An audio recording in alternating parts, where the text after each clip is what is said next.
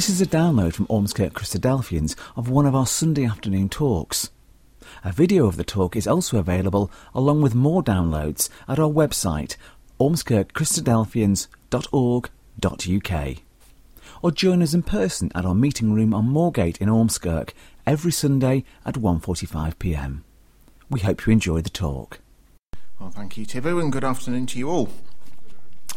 It's surprising, isn't it, how many sayings that we use on a regular basis and during the course of our everyday conversation actually have their roots back in the Bible. So sayings such as "the blind leading the blind" was a phrase which Jesus used. Can a leopard change his spots? Well, I thought that came from Aesop's fables, but no, it was in Jeremiah. And a fly in the ointment, well, that comes from Ecclesiastes and the words of Solomon. So there's a whole series of phrases, all of which have their roots in the pages of the Bible. In fact, one list that I looked at on the internet, it contained 122 different phrases which we regularly use, which actually have their roots in the Bible, some of which still have exactly the same meaning as they did when they were written all those years ago, and others which have been reinterpreted somewhat and now carry with them a slightly different meaning as against how they were originally understood. So, famous sayings, a peace offering. I asked around a little bit on this one. I'm not so sure that it's as famous as we think it might be, because one or two of the girls at work didn't know what a peace offering was at all. Maybe they're girls that I asked that are maybe not married or haven't got husbands that have brought flowers on occasions, because that's the normal context, isn't it, in which we would usually apply the phrase a peace offering nowadays. That classic example of a man who has in some way offended his wife and who then visits a florist with the thought that bringing home a bunch of flowers will help to smooth things over and restore marital harmony. Sometimes it works, sometimes it doesn't. So the flowers really are a way of saying sorry, aren't they? And they're a way of acknowledging an error or a misjudgment, or of having said something which should have remained unsaid. So the flowers are a token to restore peace in a relationship. Well, if we look up peace offering in a dictionary of phrases, we'll find a definition which fits in very clearly with that example. The definition that I found stated that a peace offering is a propitiatory or conciliatory gift. Oh dear. That's one of those definitions, isn't it, that we almost need a dictionary for to actually understand the definition. So looking up the words propitiation and conciliatory gives us these definitions, and this is where this afternoon, unfortunately, I'm lacking my PowerPoint projection. But propitiate is to make someone pleased or less angry by giving or saying something desired. So that's very much as with the flowers, isn't it? And conciliatory means with the intent to placate or to pacify. And of course that is the aim of the flowers, isn't it? To placate or to pacify your wife, your partner, because of something that's gone on. So we now understand the modern idea of a peace offering, don't we? It's a gesture or a way of saying sorry for something which has happened or has been said, with the intent then of regaining the favour of the person to whom the peace offering is being made. Well, with that in mind, let's now turn to the pages of the Bible and to the part of the Bible where God's people, the children of Israel, the descendants of Abraham, Isaac and Jacob, were given God's law to follow. It's often called the Law of Moses, not because it consists of regulations which Moses himself decided upon, but simply because it was Moses who brought this law to the people. It was a law which God had given to him on Mount Sinai, and Moses then spoke forth that law to the people so that they could understand it. And it was duly written down. And an important part of the law was the various sacrifices which the people were required to bring to the Lord on a regular basis. Let's just think about sacrifice for a minute or two. Because living as we do in the 21st century, offering sacrifices might seem a strange thing to do, particularly as it involves taking the life of an animal. Now, back in Bible times, the wealth of a man, it was a much less materialistic society, but it was possible to tell the wealth of a man by the amount of animals and herds that he had, so the herds and the size of his flocks and so on. And the people recognised these animals, they recognised those possessions, they recognised that they had been given to them by God. So when making a sacrifice of one of these animals to the Lord, there was an underlying understanding on behalf of the people that they were actually giving back to God what God had given to them. And that's an important point to remember. And sacrifices were a way of allowing an individual to acknowledge their dependence on God in their daily lives. Making a sacrifice was a way of showing recognition that God was providing for them day by day, because the animals and the other things which were offered, and it wasn't always animals, but mostly, they were the very things, weren't they, which kept the people alive. The animals provided meat, and they also provided skins, which would be used as clothes.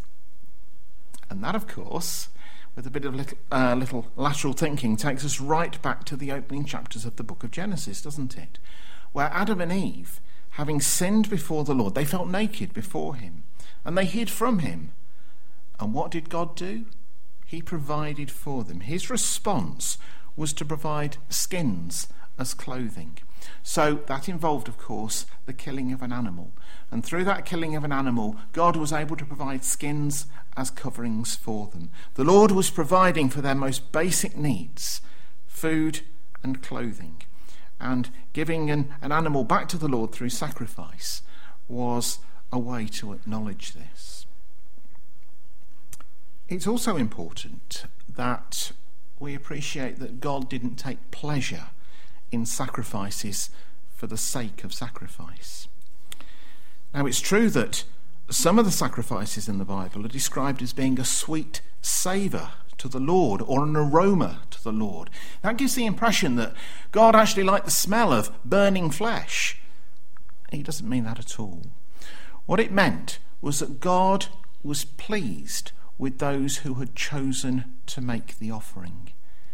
He was pleased that they'd chosen to recognise him as the God of heaven and were acknowledging him and his goodness towards them. That was what was sweet about the sacrifice that was being made, that recognition that people were showing towards him. There's a really helpful verse if we just go to the book of Psalms, and we're told that very clearly in Psalm 51 and verse 15. This is a psalm of David. It was the occasion when the error of his ways in his sin with Bathsheba had been pointed out to him. And he said these words, verse 15 of Psalm 51.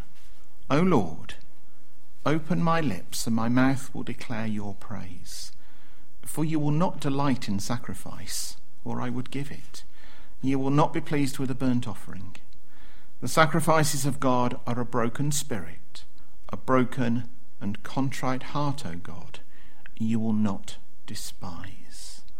So what that shows us, and incidentally I'm taking my references this afternoon from the ESV, the English Standard Version, what those verses emphasise for us is that what God is really looking for is a correct attitude of mind in serving him, and the understanding that all that we have from him is from the Lord, and that we're dependent upon him for all aspects of our daily lives, and we should approach him with the respect and the honour which he deserves, therefore.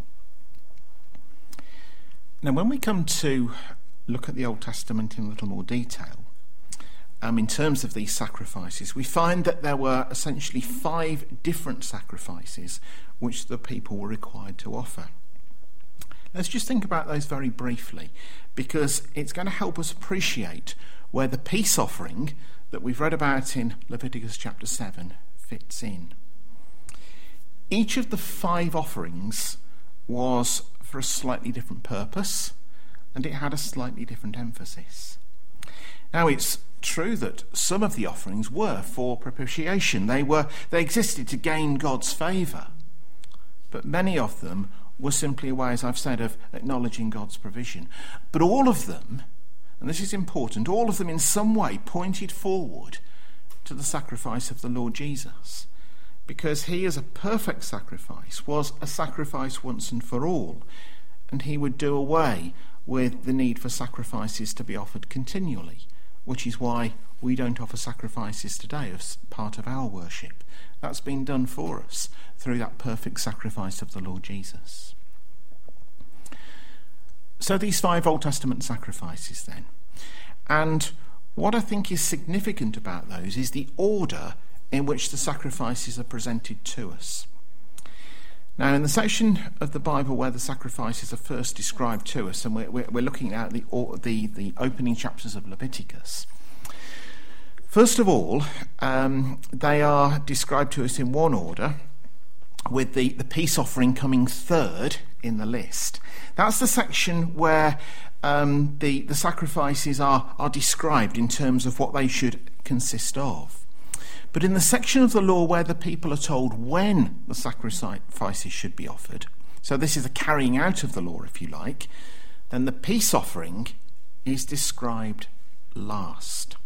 And we're going to see that that is significant. The peace offering was the final one. So these sacrifices in the early chapters of Leviticus. Firstly, we come to the burnt offering. The burnt offering showed that someone was consecrating or giving themselves to the Lord. It was described as being a free will offering. It was a way to show devotion and full commitment to serving the Lord. So that was the burnt offering. Then came, and there's a lot more to it than that, but obviously this afternoon we're just looking at it in very much as a summary. The next offering that we're told about was the grain or the meal offering. In the Authorised Version, if you're following that, it's rather confusingly called the meat offering, even though it was the only offering which in fact didn't include any flesh of any sort. There is a reason why it's called the meat offering. It was all to do with going to meat. But that offering was grains and pulses. Again, it was a voluntary act of worship. It was a very simple offering. It didn't have a ceremony particularly. It was simply an acknowledgement of God's provision. I guess in a sense it was very similar to the fact that before a meal we offer thanks to the Lord before sharing that meal together. And it also showed willingness to serve the Lord as part of their daily routine in what the people were doing. So that was the grain, the meal, or this meat offering. And then there was the third offering. And the third offering which was to be offered was the sin offering. And there was no voluntary nature about this one. This one was an obligatory or mandatory offering. It had to be made. And it had to be made to help the people recognise their sinfulness before the Lord. And as with most of the offerings, the actual sacrifice, the actual animal or creature, because it was a bird in some cases, which was offered, depended on the personal circumstances of the worshipper.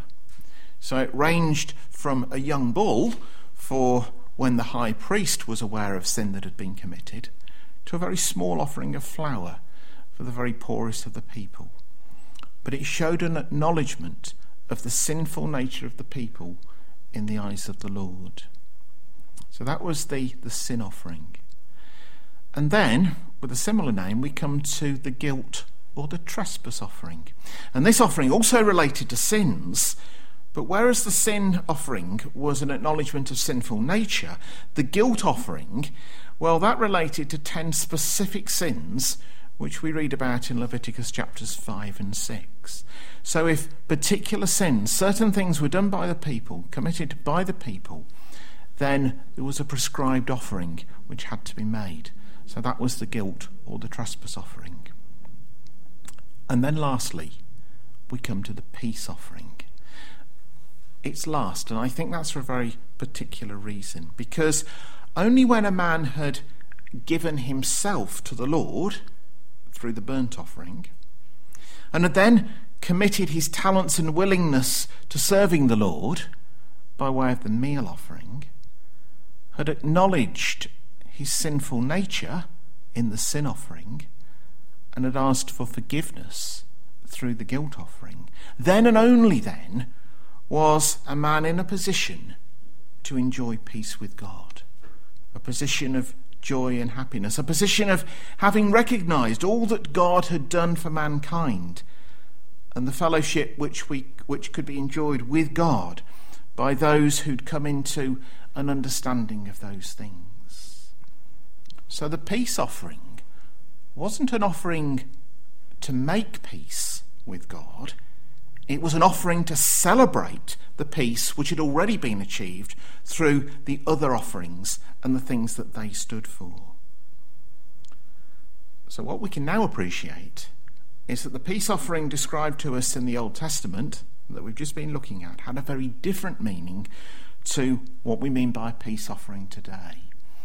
Whereas we use the expression today in terms of trying to make peace with someone, we now understand that in the Old Testament a peace offering was to celebrate the peace which had already been made through the bringing of other offerings and an understanding of the things of God by the individual concerned. The peace offering showed that understanding by the person making the offering. They understood their position before the Lord, and they understood the fellowship which they could now share with the Lord, having given their lives in service and having recognised their own sinfulness in God's sight. And in some modern versions of the Bible, the peace offering is actually referred to as being a fellowship offering, because that's what it was there to represent. Let's go back to Leviticus then, chapter 7, with those verses that we've read. And we actually read verses 11 to 18, but the detail of the peace offering carries on right through to nearly the end of the chapter. In fact, if we go back to chapter 3, the other place where the peace offering is mentioned, we see it described in a lot more detail. Now, we could spend a long time looking at all of those details, but for the purposes of this afternoon, we're just going to look at one or two more significant facts about the peace offering.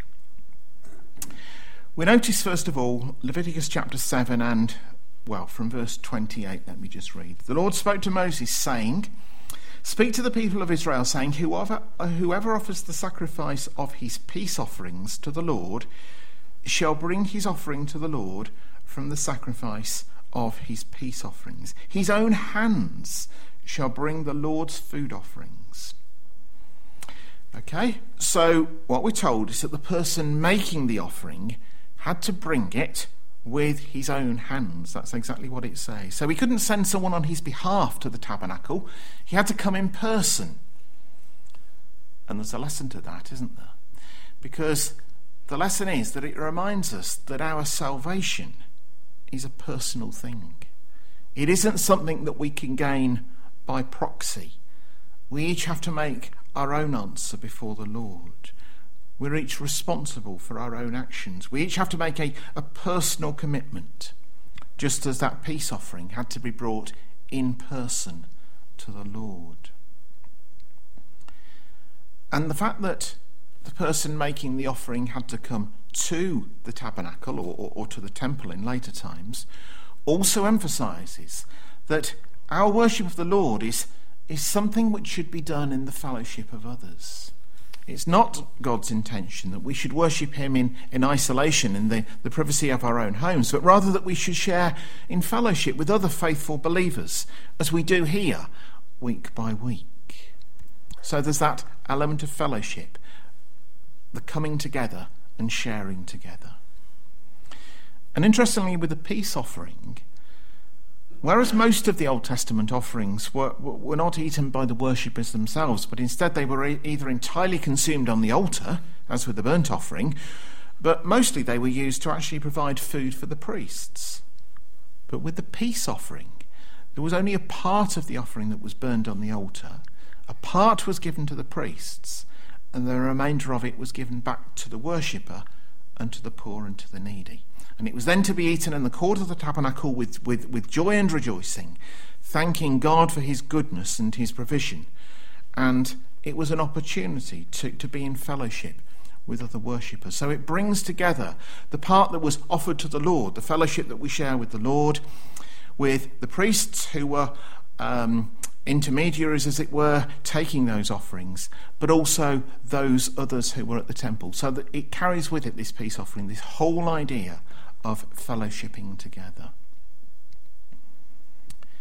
Well, the details in Leviticus chapter 7 set out how the offerings were to be made, and they're quite precise in what should be brought and what should be done.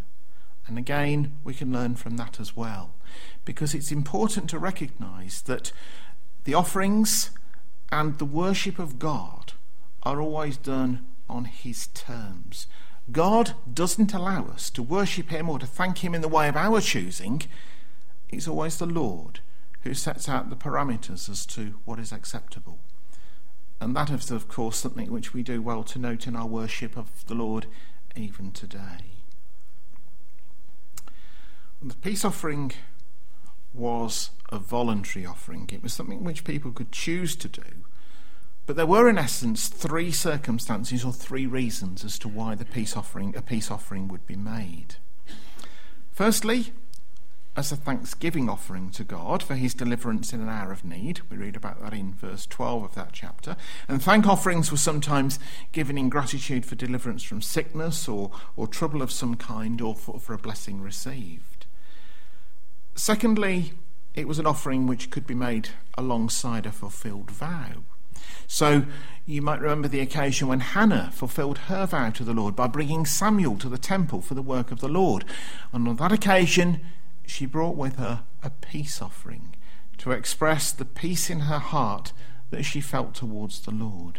The Lord had given her what she'd asked for. She'd been given a son, and her peace offering was a way of saying, I have no resentment, Lord God. I'm holding nothing back in the fulfillment of my vow. Here is Samuel, just as I promised. And she said that through the peace offering that she made. Then there was a third reason that a peace offering could be made. It could be made simply as a free will offering, something that the worshipper was choosing to do as a way of acknowledging God's goodness, perhaps as an expression of appreciation or rejoicing, and acknowledging the peace and fellowship which they were able to celebrate with God. So let's bring our thoughts together then. What we've said is that we now understand that a peace offering in the Old Testament was a way to recognise peace with God rather than to make peace with him. It was a way of acknowledging God's provision for day-to-day needs, and more importantly of God's provision of a way to share fellowship with him. Whereas it was the other offerings that we looked at briefly which allowed sinfulness and disobedience before God to be covered over by the sin offering and the trespass and guilt offerings and so on. The offerings which made propitiation, because that's what they were for sin, in a similar way which God made provision of animal skins to cover Adam and Eve's nakedness. And so we need to think about how all of this applies to us. All of us are sinners before the Lord. We all have human nature, which means that we shall all fall short of living pleasing lives before the Lord. In the Old Testament, the people were able to confess their need and their dependence on God through the system of sacrifices which we've talked about and which God had put in place. But each and every one of those sacrifices in some way looked forward to the sacrifice of the Lord Jesus, who was the perfect sacrifice once and for all. And it was through his sacrifice that the Lord Jesus established what we now call the new covenant with God.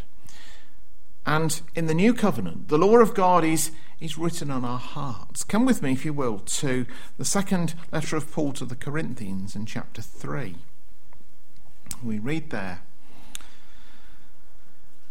well, it's just picking things up in the middle of a sentence, really, but he says there, and you show that you are a letter from Christ, he's saying to the Corinthians, delivered by us, written not with ink, but with the Spirit of the living God, not on tablets of stone, but on tablets of human hearts. So what we're being told that is, instead of the law being written on tablets of stone as it was in the Old Testament, instead of it being an external code which needed following, God's law is something which should become part of us in us trying to serve the Lord. And what that means for us is that we should have a knowledge and an understanding of what is pleasing and acceptable before the Lord, and we gain that by reading his word. And then we should make every effort to serve him in the way that we know is pleasing before him. Not through lots of different animal sacrifices, but instead in the way in which we live our lives.